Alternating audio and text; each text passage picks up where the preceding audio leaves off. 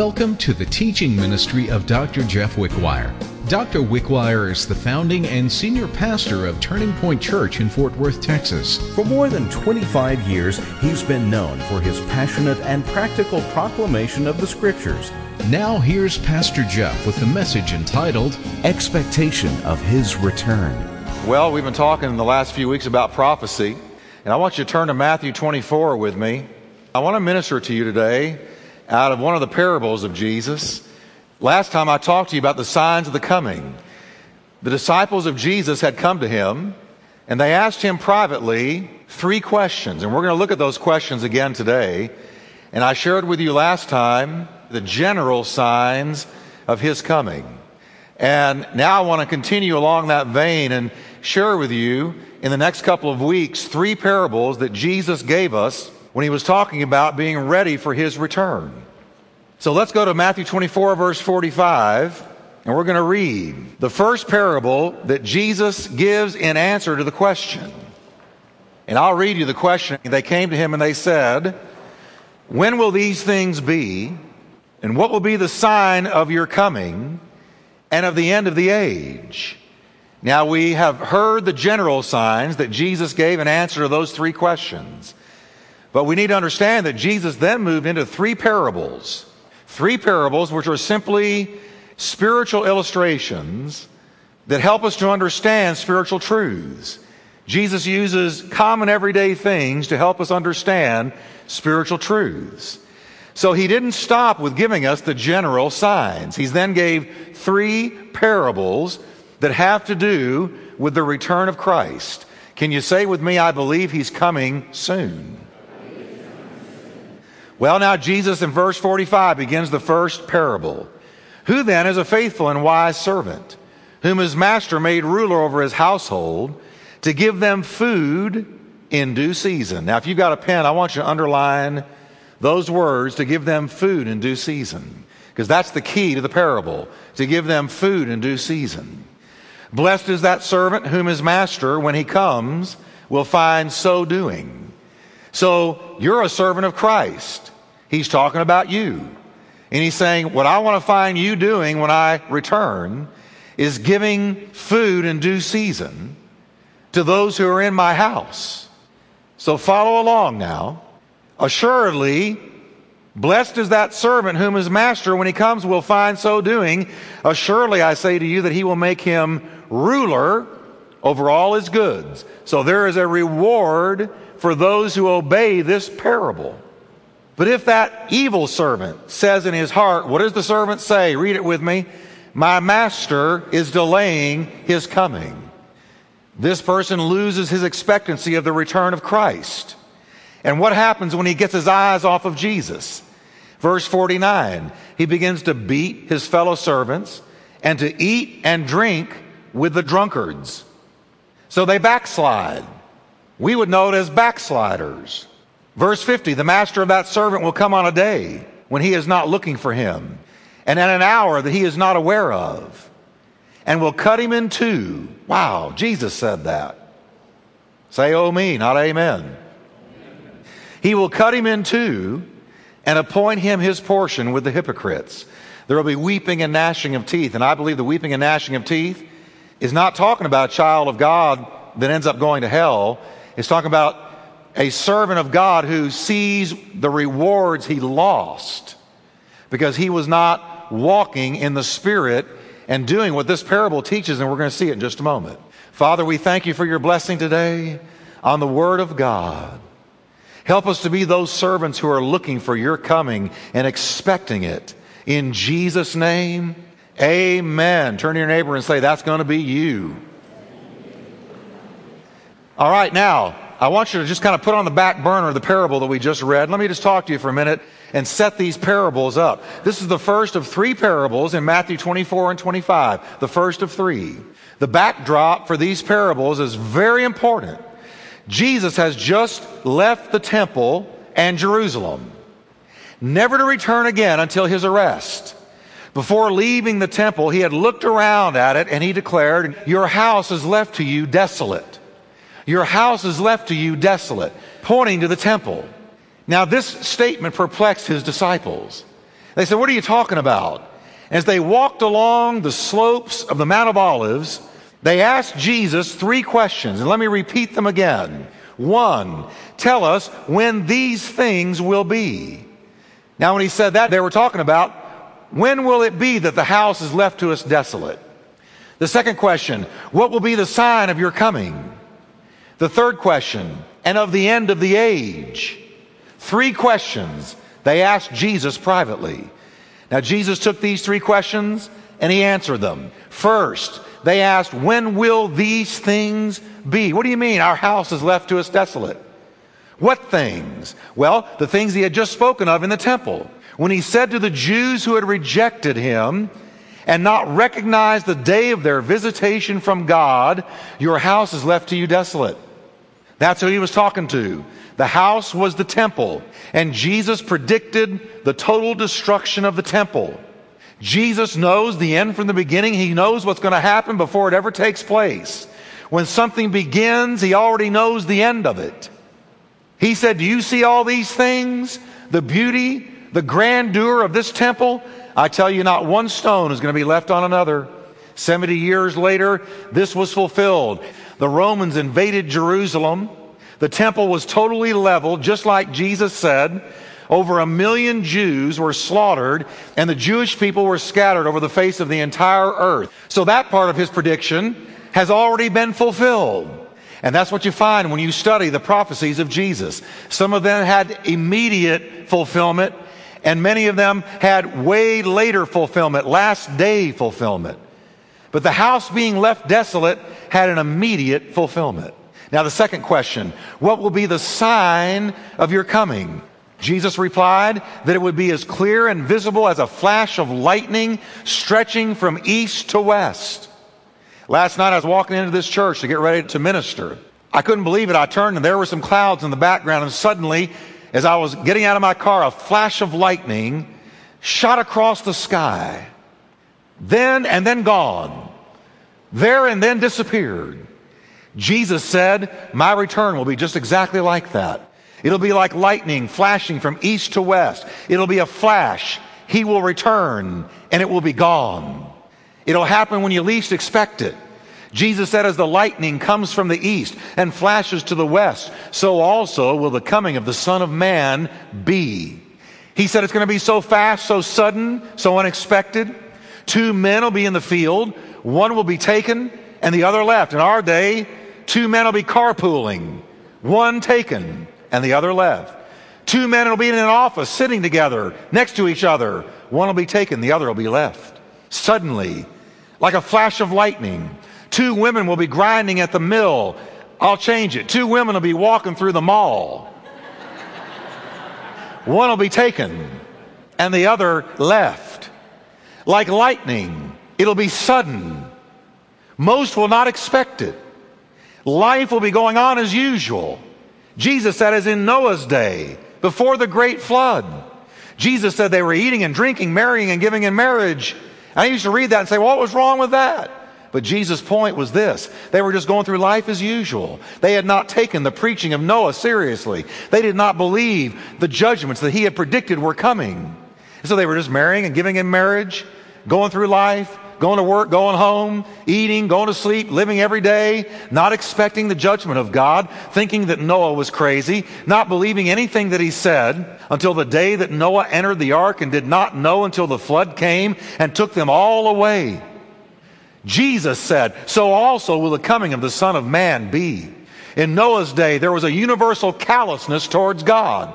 They didn't believe the word of the Lord through Noah. They didn't believe the word of God. But it didn't matter, because the word of God was true. Let God be true and every man a liar. They did not believe the preaching of Noah, and Jesus said they will not believe the preaching of Christ before he returns. There will be a great harvest of souls, but there will also be a huge slice of the world that will not believe the preaching of Christ. They will think that it's silly and stupid and antiquated and extreme and ignorant until Jesus comes again. Peter predicted the same attitude and callousness before Jesus' return. Even Peter said it. Peter said, knowing this first, that scoffers will come in the last days, walking according to their own lusts, and saying, where is the promise of his coming? Things are going on like they always have. You people are crazy. You need to chill and go have a real life. But he will come suddenly and visibly like lightning, flashing across the sky. And I'm going to tell you, looking at that last night, there was no way I had time to get right with God. Something that fast is there and gone. Your time to get right with God is now, not then. Today is the day of salvation. If you hear his voice today, don't harden your heart. Now, the third question the disciples asked Jesus was this one. What will be the sign of the end of the age? What's going to be the sign of the end of the age? And Jesus answered this phrase, very strange statement. Wherever the carcass is, there the eagles will be gathered together. Well, we all know that a carcass is a dead body, but eagles in Scripture always symbolize victory and strength. So what is this? We have a carcass and eagles juxtaposed with each other.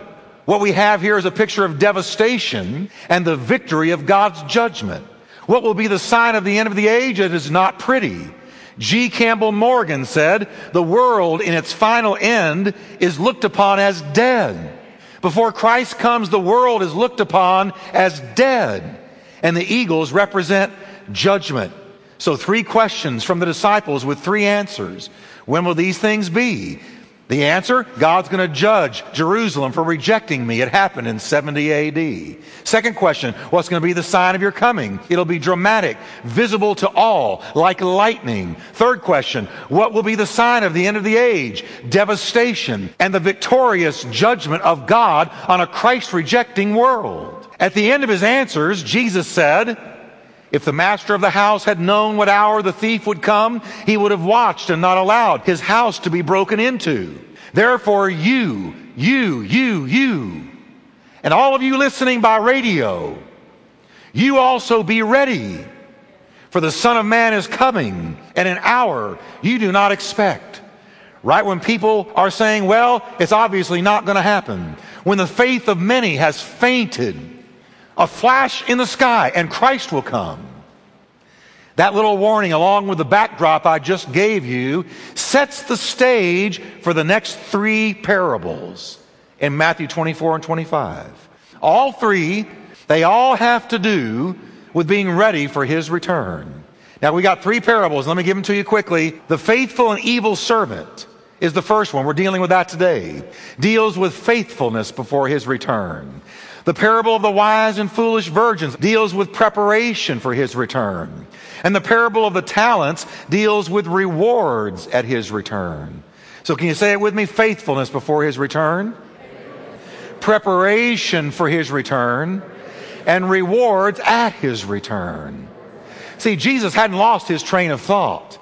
They're sitting there listening to him give the general signs of his return. And then to the same men, he never shifts gears. He never changes. It's the same sitting. He gives these 3 parables. Now today I want to look at the faithfulness before his return. Faithfulness before his return. The parable of the faithful and the evil servant. We already read it. Now this parable is easy to understand. We have a household. There is a household. The master of the household leaves for a season. The servants in the household are put in charge and given a responsibility to give food in due season. To give food in due season. Now there are 2 responses from 2 different servants. One of them obeys, but the other one says in his heart, my Lord delays his coming, and begins to beat his fellow servants and to eat and drink with drunkards. So there's 2 servants. They both are in the house. They both see the master leave, and they're both given the command, be sure that food is given to my people in my house. Be sure that it's divvied out. One of them responds. The other one says, well, my Lord is delaying his coming. In other words, time passes, and this evil servant eventually begins to say this to himself, well, he's not ever coming back. And because he's not ever coming back, I'm going to live the way that my flesh wants to. And he begins to live a fleshly life instead of a life in the Holy Spirit, a life of obedience. And then suddenly the master returns without warning and rewards or judges his servants based on their obedience or their lack of it. Now the meaning of the parable is this. It's very easy. And I want you to listen carefully. The household is the church. The household is the church. We're in church today. But church is not these four walls. It's not a building. It's not a name on a sign. We are the family of God because we have been born again. And so that's the household of God. That's the church. So the household is the church. The master of it is Jesus. The servants left in charge are you and me. We've been left in charge. So I want you to say with me, that be me. Now turn to your neighbor and tell him, that be you. That's bad English, but good preaching. It's real. The servants left in charge of the house are you and me, the body of Christ. And worldwide, there's billions of us. His departure is his ascension into heaven. You remember when Jesus stood on the Mount of Olives in front of his disciples, left them a few commands and talked to them a little bit, and then he lifted up his hands as if he were blessing God, and he ascended into heaven in their sight. So his departure is his ascension into heaven. The responsibility he leaves with the church is to love one another, and it is symbolized by giving one another food in due season. This one commandment I leave with you, that you love one another, even as I have loved you. Did you know that how the church loves one another? Every member of that household, every member of the church is going to answer to God for how they loved one another. This is what Jesus is saying in the parable. The responsibility he leaves is love one another. Give them their food in due season. This is a picture of sensitivity, kindness, thoughtfulness, and a loving relationship. He's talking about how we one another. Now this is preparing for his return. You know how you can tell a backslidden church? A backslidden church, or a church that never really front slid, is a church that doesn't love one another. They're mean, they're harsh, they're unforgiving. They do not walk in love. They judge, they condemn, they gossip, they slander. That's the kind of church that does not understand that any day now, at any given time, there can be a lightning flash across the sky. Jesus can return at any given time. And he's telling us in this parable, here's one of the things my family, the church family, is going to answer for. How did you love one another? Now, the evil servant represents the danger of believers who lose hope in his return, and they begin to treat other believers badly and begin to run with the lost, represented by eating and drinking with drunkards. Now, church, let me tell you something. There is something that happens to you and me when we expect the coming of the Lord. If you wake up every day and say, today could be the day, all these things we're talking about prophetically, all these things we're seeing coming to pass in Bible prophecy. Somebody came up to me last week and said, well, praise the Lord, I was going to start a business, but why fool with it now? And I said, here's why. Here's how you look at life. You live your life every day as if Jesus could come today. But you plan like he may never come in your lifetime. In other words, if he's calling you to go to school and you think he could come tomorrow, go to school today. You plan like he's not going to come in your life, but you live your life like he's coming today. And that's the message of this parable. You live your life like he could come before we get out of church. Do you know there's going to be some churches where the minister is going to be saying something, and a lot of people are being sitting out there, and some of them are going to disappear, but a lot of them are going to be still sitting there. Because a lot of people in church have never been born again, have never been saved, and are not living for God. They're religious, but they're not in relationship. They don't know Jesus. They wouldn't know Jesus if he bit them on the foot. They wouldn't know. They're in a religious institution, but they have not been saved. Jesus said, when I return, one of the things I'm going to look for and give reward for is how you one another. And he could come today. When you're driving home, you live that way. I've told you, my parents, when they went on vacation when I was growing up, they never would tell me when they were coming back. They'd leave me and my three sisters there, and we would say to them over and over again, well, when are you coming back? Well, we're not sure. It might be here and it might be there. Well, how are we going to know? Well, you're not going to know. I used to wonder about that. I felt neglected because they wouldn't tell me. But they knew why I wanted to know, and I knew why they wouldn't tell me. Because we know, if I know exactly when you're coming back, I got everything cleaned up 1 hour before. But if I don't know, I'm nervous every day. Well, I don't think we can do what we really want to do. Because what if they came back today?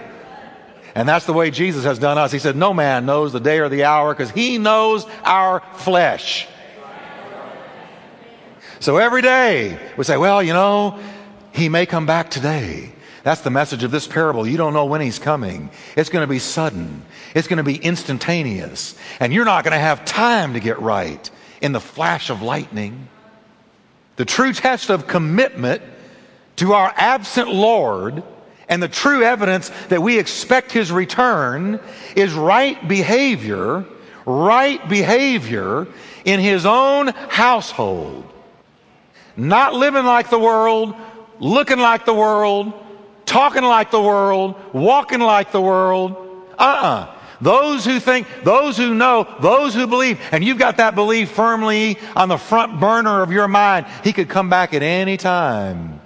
You live holy. You live right. You keep short accounts with God. You one another in love. You do not treat the body of Christ mean or harshly, unloving, unforgiving, gossiping, slandering. No. All that is put away because at any time he could walk through the door and say, hello. So he says, what I expect to see is, I'm going to look at how you treat one another, and I'm going to look at how you relate to a lost and a dying world. Are you out there drinking and running with the drunkards? Or are you living the way that you know I want you to live? See, it's how we treat one another, and it's how we relate to that lost world. He's going to look at both, because show me who you're running with, and I'll show you you. Show me who your friends are, and I'll tell you all about you. All I need to do is meet your friends. That's why I tell people who are about to get married, I'll say to them, have you met their best friend yet? So I'm just kind of wondering if they're what I think they are. Well, if you can't figure it out being around them, ask them who their friends are. Go meet their friends. Because show me your friends and I'll show you you. Because you're going to become just like who you run with. That's why you need to be running with people, hanging around with people, fellowshipping with people who sharpen you spiritually. If you're having to compromise your life, if you're having to compromise your convictions, if you're having to compromise your walk with God to hang around somebody, you need to make a choice. Walk away from anybody who's putting a dull edge on your spiritual life. And if you've got to be alone with Jesus. Nobody, nothing is worth your spiritual walk. Don't run with anybody who dulls you.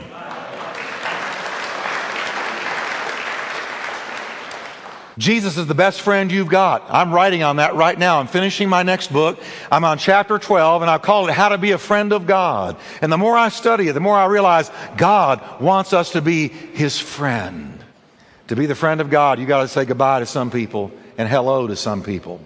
So we have such chemistry, Pastor Jeff. If we didn't have such chemistry, I wouldn't hang around with them. Have chemistry with Jesus. You got great chemistry with him. He's your true soulmate. I found my soulmate when I was 16 years old.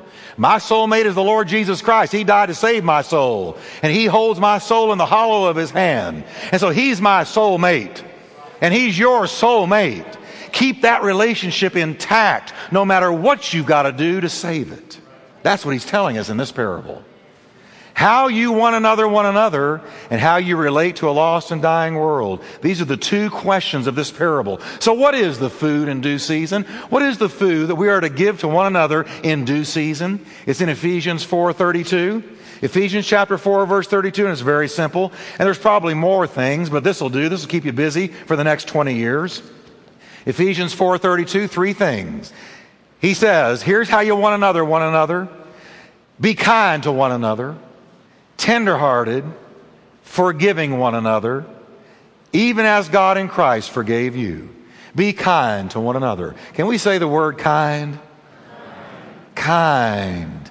He says, first of all, here's the food you are to give to those of God's household in due season. Kind means easy, good, gracious. It's the Greek word krestos, and the same word is found in, for instance, when Jesus said, my yoke is easy, krestos, and my burden is light. Here's what Jesus was saying. I am good, I am gracious, and I am kind. Kind to those who walk with me. Take my yoke. My yoke is Christos. It's easy. It's kind. It's not difficult. How many of you can say this week, Jesus was kind to me? Man, he could have left me as a grease spot on the parking lot, but he didn't. He was kind to me. He's kind. I take his yoke upon me, and it's easy. It's gracious. It's kind. Luke 6:35, Jesus said, but love your enemies, do good, and lend, hoping for nothing in return, and you will be sons of the Most High, for he is kind. Christos. He is kind to the unthankful and to the evil. He's kind. He's kind to those who are ornery. He's kind to the difficult. He's kind to the abrasive. He's kind to those who just drive you nuts. He's kind. There is nothing more unattractive than a mean, unkind Christian. Because people look at that and they say, well, if that's what God did to you, no thank you. See, you are God's billboard.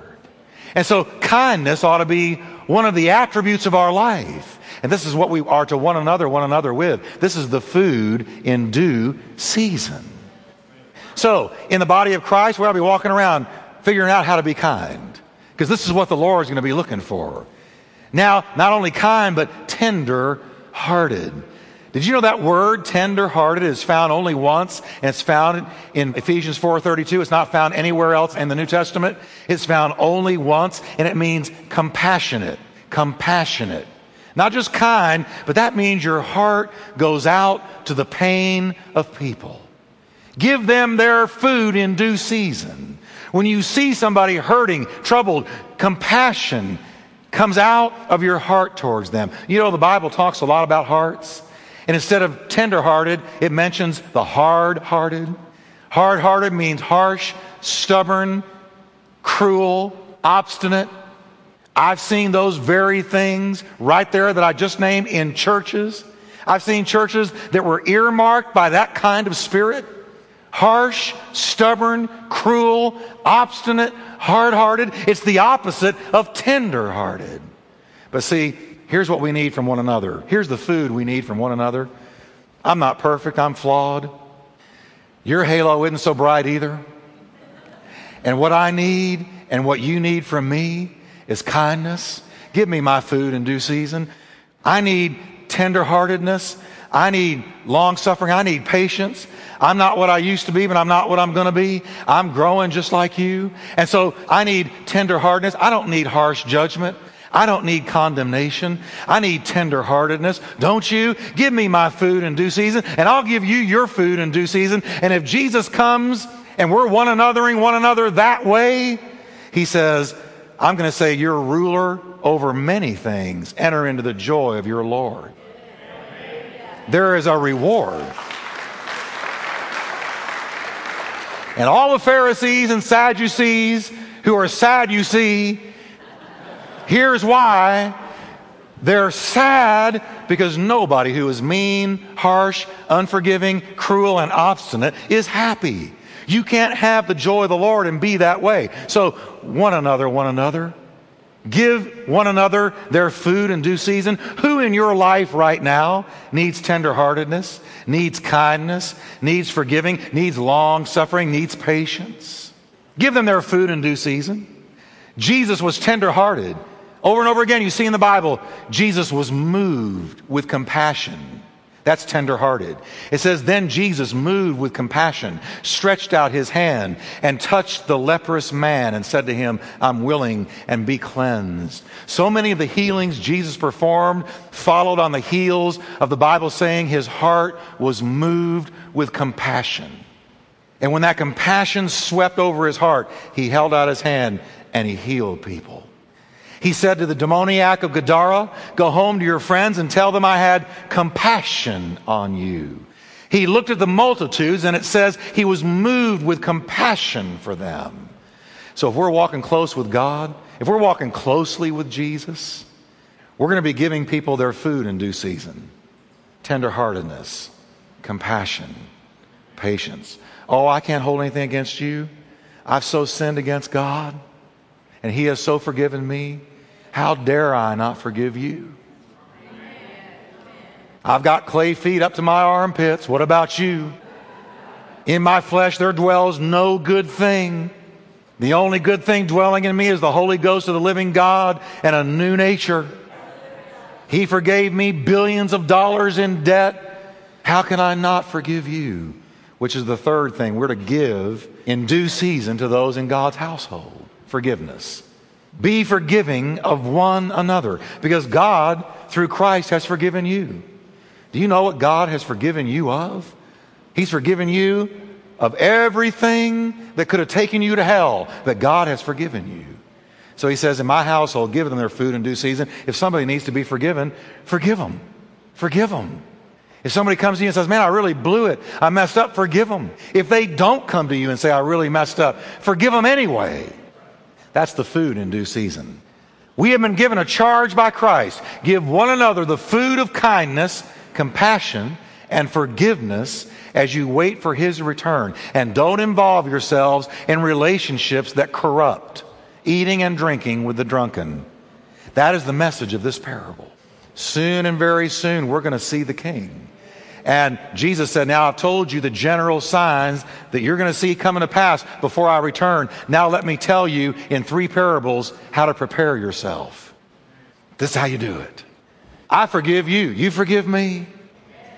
Some of you are going, well, you know, I just don't know. We all need forgiveness, don't we? We all stumble in many different ways, don't we? And if you say, not me, I don't ever stumble. You just stumbled in pride. Jesus gave us this parable so that we would be ready for His return. This is a preparatory parable. So let's pray that we can one another the way we ought to. And don't withhold food from those to whom it is due. Father, thank you. Lord, it's not easy to forgive. It's one of the hardest things sometimes we can possibly undertake. And it's not easy to be kind to some people who are unkind. These things, Lord, that you have given us to do, we admit to you we can't do it apart from your power. We cannot do these things apart from the enabling of the Holy Ghost. But we know that in Christ we can do all things. Lord, any time now, there will be a lightning flash across the sky. And we want to be ready. We want to have been a church, Lord, that in waiting for you, one another by giving food in due season. So we ask you, Lord God, to help us.